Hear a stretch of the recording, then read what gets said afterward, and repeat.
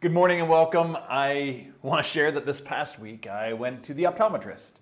I think I had the same experience basically everybody else that's been to an optometrist has had.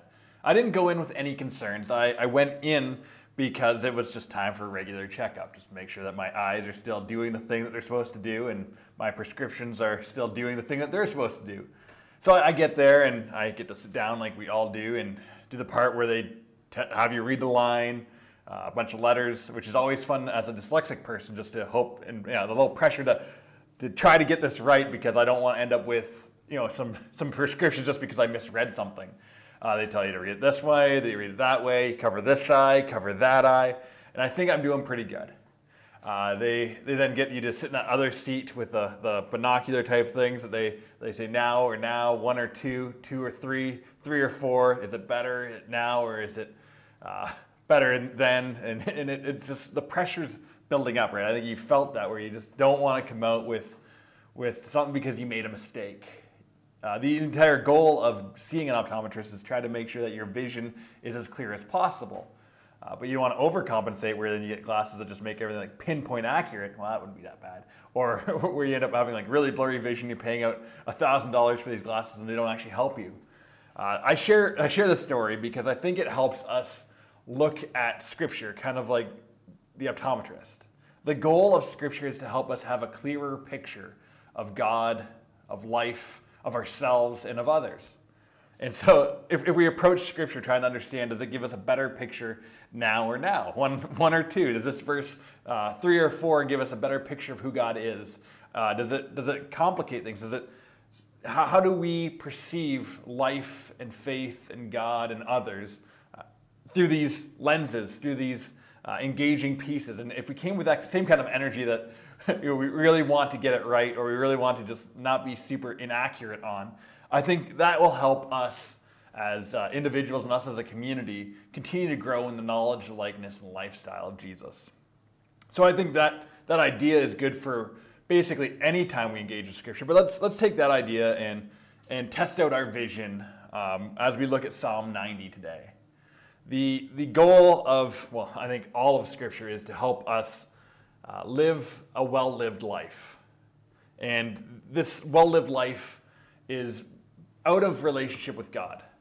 No matter what you do or you don't do, doesn't actually shape a well-lived life. It's actually how we are lived with and connected to God that allows us to well live into our lives.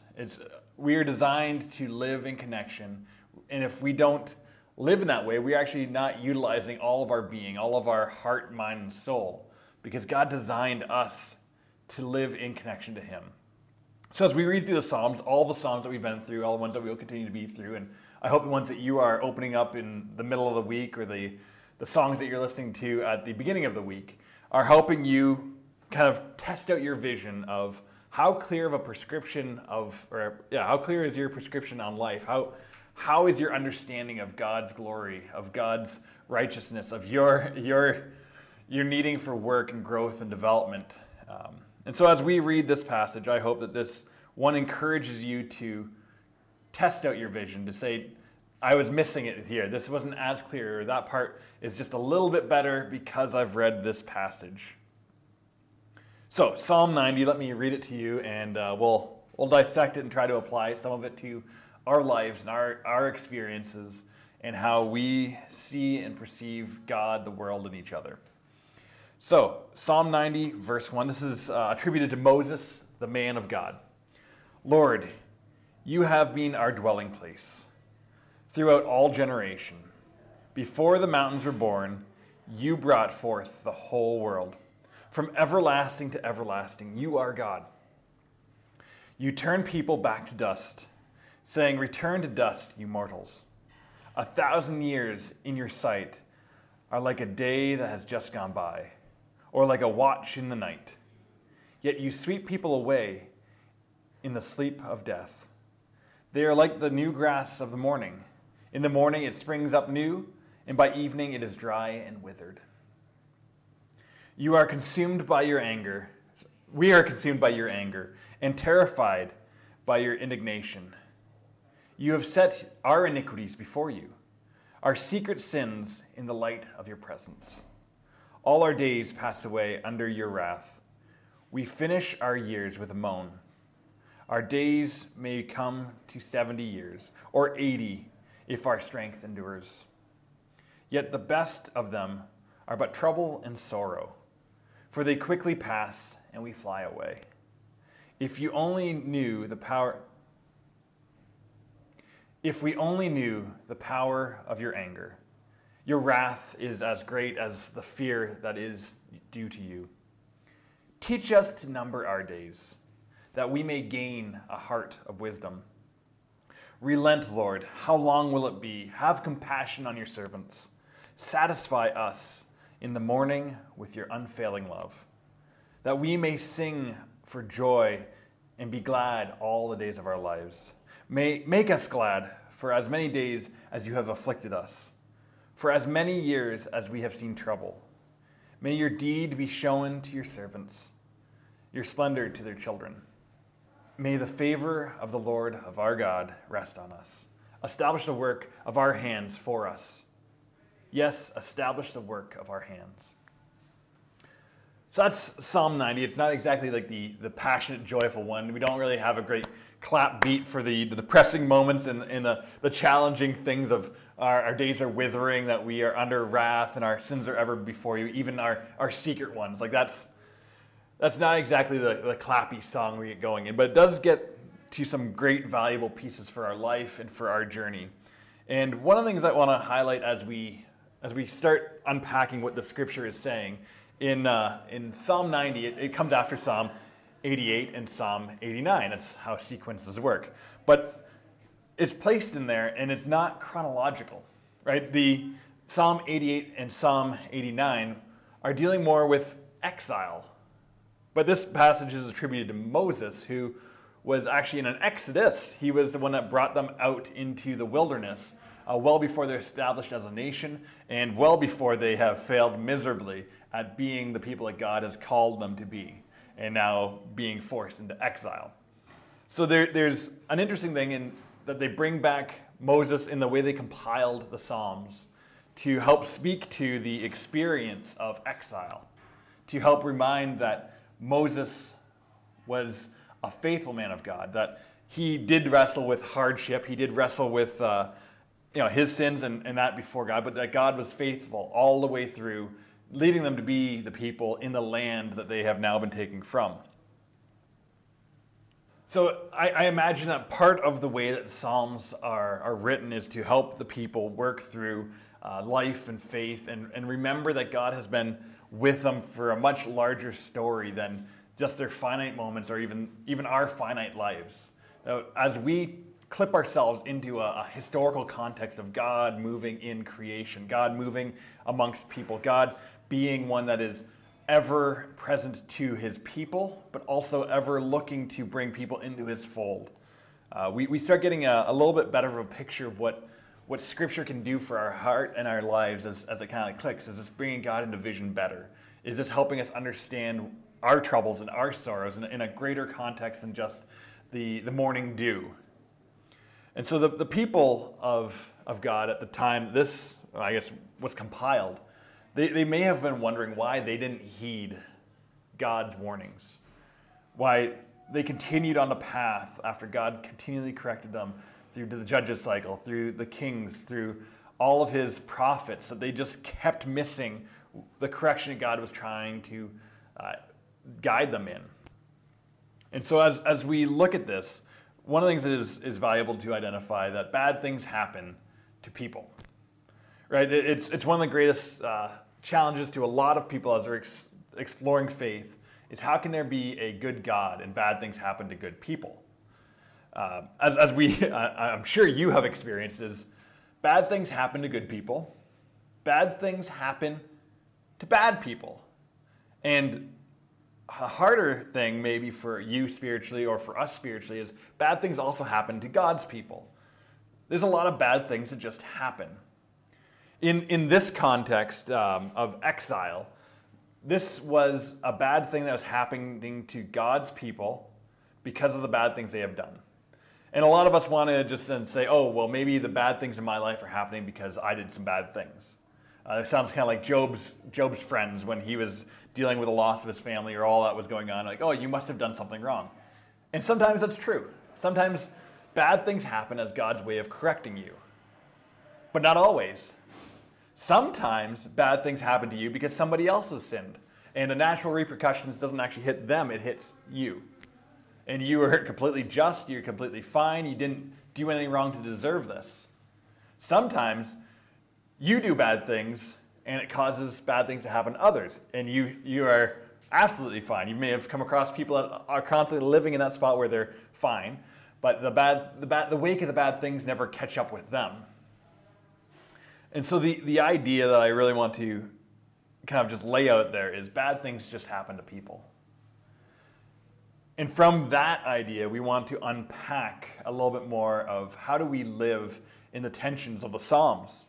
How do we live in the tensions of our daily lives? And as we're coming out of a pandemic, how do we live with all that has happened to us over this past year and a bit? So bad things happen to good people, bad people, and God's people. But one of the great things that we as people are growing to know Jesus, we call ourselves Christians, or those that are submitting our lives continually to God, know that in Romans 8:27-28, it says, the Spirit intercedes for us, the saints. So when God is on our side, while bad things happen, God is on our side. For his saints, he is interceding, he is working, he is pleading our case. We don't have to even worry about that because the Spirit that God has given us is on our side. It is pleading for good for us. And in verse 28, you may know this, and we know that for those who love God, he's working all things together for good. This does not say that all things are good. It doesn't say that all bad things will become good. It says that God is working all things together for good. And so the bad things are still bad. The hard things are still hard. The good things are still good. But God, who is interceding on our behalf, is also knitting these together, taking the worst experiences and taking our best experiences and everything in between, and he is working all things towards good. And it may be hard to, like, for where you are today, it may be hard to sit there and look at the bad things that have happened to you and not yet see that God is knitting it towards good. And there's space to sit there. That's, I think, one of the beautiful things we learn from the Psalms is that there is space to sit in grief. Yeah. There's space to be downcast. There is space to lament. A lot, like Psalm 88, all lament. Does not get any good notes. And as we engage in these spaces, it's okay to lament. It's okay to grieve. It's okay to be sad. It's okay to wonder, God, how and why is this happening? But as we navigate the tension of bad things happening just to people, we can start noticing that there's still life here, right? Let us number our days. That there's life around us, and it may not be as cheery or as exciting as we thought it was before we came to the reality of whatever has happened to you. But as we look around the pasture, knowing that God is our good shepherd, that he will guide us through this pasture, he will guide us through the dark valleys, he'll guide us through the mountaintops. He is close to us. That while God has moved his people into exile, he never gave up on them. Right? We know that the redemptive plan, God still moved amongst Israel. Jesus still came from their lineage. He didn't move on to another people. He's not done with them yet. There is growth. There is relational challenges that need to be sorted out because God doesn't want us to live apart from him. He wants us to live a well-lived life. He wants us to live in connection to him and allow our perspective to continually be challenged to see, has it gotten a little dim? Has it gotten a little foggy? Can we still identify what God's goodness is and where he is calling us? So as this passage works through the dim, dark moments, we also see in verses 12 to 17 a boldness in prayer.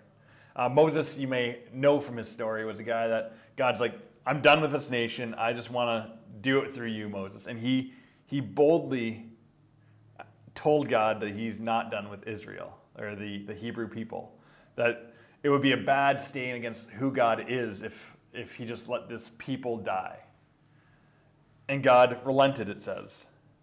The idea that God changed his mind is a harder one to work through, but Moses knew that God's heart was for his people, that God's heart is for his glory, and that God wants to do amazing things. And that as Moses understands who God is, he can live into the fullness of who God is. And so he can say, God, like, that's not your plan, that's not who you are, that's not what you want to do with this nation. And we get to see a bold prayer from Moses in Scripture. We also see that Moses has a natural tendency to boldness, like when he was called to be the voice piece for God, and he tells God that he can't because he doesn't speak well. That's pretty bold. God loves bold prayers. And for some of us, as we are dealing with situations that are thrust upon us, scary moments, or just dreams that haven't been fulfilled, as we read through Scripture, not just this psalm, but all Scripture, we see God lending his ear to us. We see God drawing close. We know that the shepherd is near to us. And it gives us an opportunity to say, does this bring God into clearer view or less clear? And if God is becoming less clear in this moment, look at the text, look at the words, and seek for God to speak to you. Ask him to bring clearer vision to you of what he wants to do in your life and through your life, what he wants to say to you as you hurt, as you lament, as you grieve. God is not waiting on the mountaintops for us to get there. God is our good shepherd who walks us through that. He stops us by streams. He leads us to good pastures. And he protects us from all that wants to consume us. He wants to work all things to good.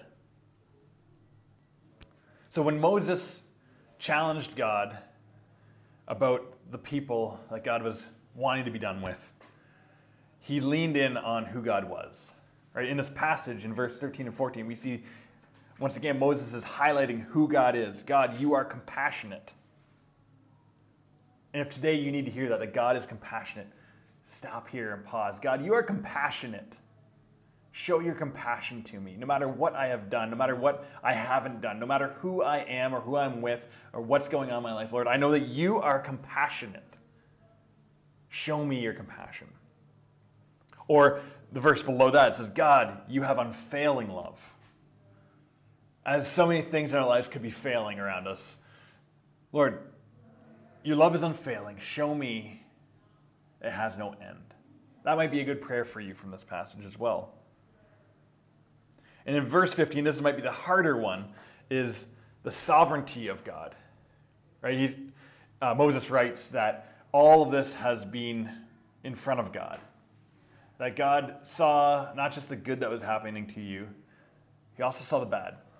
And if God is sovereign, this is another one that a lot of people in their spiritual journey are wrestling through now, have wrestled through, or will continue to wrestle through, is, God, if you're sovereign, why don't you stop these things? You saw them coming. But the beauty is also knowing that God is sovereign. And so if he saw them coming and he has a plan to work all things to good, then we know that we can trust that shepherd, that let it pass, let it happen, that he is going to work with it because he loves you. He didn't want it for you. That's a very different thing. It doesn't necessitate, God's sovereignty doesn't necessitate that he wants harm to us or bad things to go on in our lives or things to happen to people that we care for. But God's sovereignty also allows us to understand that he will do what he says. If he is sovereign, he has full ability to be compassionate, to be one of unfailing love, to show us through Christ what that really looks like when it's fully manifest in a human being. So as we walk about our lives, we can rest in the sovereignty, but we do also have the opportunity to wrestle with his sovereignty. But as we go through Scripture, not just this one, but the other passages throughout Scripture, it allows us to get a better picture of his sovereignty, of how he organized all of history to bring it to Jesus' crucifixion, the ultimate picture of the best person having the worst thing done to him. Right? If you have hard things in your life right now, or if you've gone through hard things, I don't want to minimize that. But let's keep it in context. Let's go, is it clearer now or now? If we look at Jesus, God incarnate, perfect, sinless being, walking creation, loving and restoring and entering into relationship with people around him, being crucified, murdered, spat on, betrayed. He didn't deserve any of that. And God takes the bad things that happens to the best person and turns it into good for you. If that can happen in Jesus' life, if the worst to the best can change all of history, the worst in your life, you aren't the best, right? God can take that and still do amazing things. He will work good things from that and the good in your life. Now, I just want to camp out a little bit longer on this passage in verse 12. It says, "Teach us to number our days, that we may gain a heart of wisdom." God's desire for us to have a well-lived life, once again, doesn't come out of our actions or inactions, doesn't come out of our attendance on Sunday or attendance in a Zoom or attendance online. It comes out of being in a relationship with Him. And that is the heart of wisdom. As we understand the finiteness of us, how many days we really have, the statistics is, I think it's 81 years as a male, 84 years as a female in Canada. Those are our days, right? The passage was oddly accurate in how many days we have if our strength is held up. But God is introducing this bigger idea that He wants us to live in wisdom. And wisdom, true wisdom, is not just knowledge, it's discerning. And as we discern, it's in connection to the Spirit that He has given to us, that we know intercedes on our behalf. And that Spirit wants to guide us into the ways of life so we can fully live into the image of Christ that we were given, the one that we were designed to be. And so as you think about what wisdom could look like in your life, as you maybe contemplate the number of days you have left, if you're younger, you might feel like you have a lot more. If you're older, you might actually see the finiteness coming in. But what metric do we have? How can we look at our lives and know if we're living it well? God's wisdom, his desire is for our life pattern to bring Him glory. And so some categories that you can mull over right now, and maybe in the rest of the week if you want to, I'd encourage you, but you get a say in this, it might be wise for you, is what is God's pattern in your life in the next 3 years, 3 months, or 3 days for worship? Right, we know that God wants us to live out this life well, and there's a part of our being that is designed for worship. So how do you engage in worship? Is it just Sunday mornings? Is it just the music that was great to have another church help us with this year? How are you living out worship? How about work? Right, a lot of us gruel and grind through work and just try to get to the weekends. Is that a well-lived life? Does the way you work bring glory to God?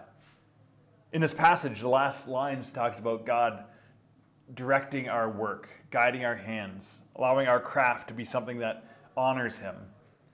Does the craft that you have, the one that you spend most of your time in the week on, does that fit into the wisdom lifestyle of God? Not because it's ungodly to do this job, but are you approaching it in connection to God? Does the Spirit live with you as you file tax reports, as you ship containers, as you do whatever it is that you do? Do you notice that God is showing up to work with you? And not just to evangelize, which I would love to see you sharing the hope who is Jesus with others, but do you sense Him living with you as you go to work? Another spot is rest. As you take on rest, are you finding yourself living in a rhythm of God's wisdom? Part of it might be just actually resting in itself. But do you sense God having a good time with you as you take breaks? Whether at work or whether it's a weekend, or whether it's an evening or a vacation as it's summertime. Is God present to you there? As you have a family or as you engage with your family because you don't have a family of your own. Do you sense that God is in and around and bringing glory to himself in the way that you guys feast, the way that you guys play, the way that you guys converse about history together? Food, like we're Stanley Park, we love food. Does our approach and our relationship to food, does that live out the patterns of wisdom with God? Do we get to say, oh, this is so, so good, or this bitter piece that Brad prepared reminds us of how much better things are in God's kingdom, right? Whatever way we can approach food that lives into the wisdom and pattern of God, let's do it. In a stunning views, like as we look around in beauty, like our culture, we love the surface level things, but to be taken back by the depth and beauty, like science, one of the most beautiful things about science was how driven people were to continue to explore the next level of beauty that God had created. As we go about, is there things that just take our breath away, knowing that God put in work and effort to just create that leaf, that stone, that mountain, the ant, the spider, right? Whatever it is, like, do we allow God to engage with every minute of every moment of every day? And that is actually where the wisdom in a well-lived life is. It's every aspect of our being lived into. So maybe a great way to start wrapping this up is just leaving some more questions. I don't know the applicable things for you in your specific situation with all that you have going on, whether you're leaning towards lament or love or life or limitations, but evaluating how we spend our days. I've been more and more convicted about how, I got one around here, how this thing is interrupting life. Every few moments, it just takes me away from the moment I was in to potentially create a moment that might be in the future, or catching up on something that isn't even relevant to my now. And as we look at our lives, are we spending any of our time in the patterns that give life, the patterns that allow us to fully live out the life of the Spirit in us, to live into the being that God has created us to be? Right, as you may want to dissect, how did you spend yesterday? What things did you see God in? Did you see God in at all? Or has it been a few days since you actually connected with him? That was one of the challenges of the exile, was that all that they had taken for granted over the years of God's presence, of God's guidance and God's rule, they had slowly drifted away. One of the worst parts in Scripture is when they went through the rubble of the old temple and they found the word of the Lord, and they say, oh, look what we found somewhere way back in the recesses of this temple. They had forgotten God's way. They didn't have the clear vision. They didn't see how God's word was correcting and directing them in the ways of a well-lived life. And God only allows us to go so far down a path before he tries to interrupt us. And once again, not all bad things that happen to you is because of your sin. Some of them is natural consequences, some of it is consequences of others. And maybe it's even moments like just today's message. It's just God trying to bump you and say, hey, let's go rest together. Or hey, let's go work together. Or hey, let's go eat together. God's desire is not your performance. God's desire is your presence. In anything. Whether it's in lament, in grief, in confession, in repentance, in joy, in worship, anything that you can do, driving, right? Anything that you do in your life is a moment that God wants to be with you. And I think that is what allows us to look deeper and wider and get a better perspective on life. Is God present? Am I present to him? How does this faith matter in this moment? And so for you, as we finish today, I ask you, how does God matter in your next moment? The next thing you do, grab lunch, text somebody, check emails, whatever the next thing you have after this, how is God present to you? Let's pray. Lord, Thank you for your word that gives us perspective, gives us the ability to see what lines up with you, what we are getting foggy on, and allow us to see your heart. Help us lean into your love, into your character, into your sovereignty, into history of how you've moved and shaped people. Guide us closer to you. Make us the people that you've designed us to be. And Lord, as we finish out this summer, as we head back towards being in person as your church, Lord, may we know that you've been present with us in every moment of every day, in the high and the low. And Lord, for us who are struggling, us who is going through a dark moment, turn on a light, Lord. Draw close. We need you today. We pray this in your Son's name. Amen. It's great to be with you guys. I look forward to seeing you at our next reunion Sunday at the end of the month. And till then, we have music on Mondays. We got the home stretch on Fridays. And Sunday morning, you know what's going on here. God bless you. I look forward to seeing you soon.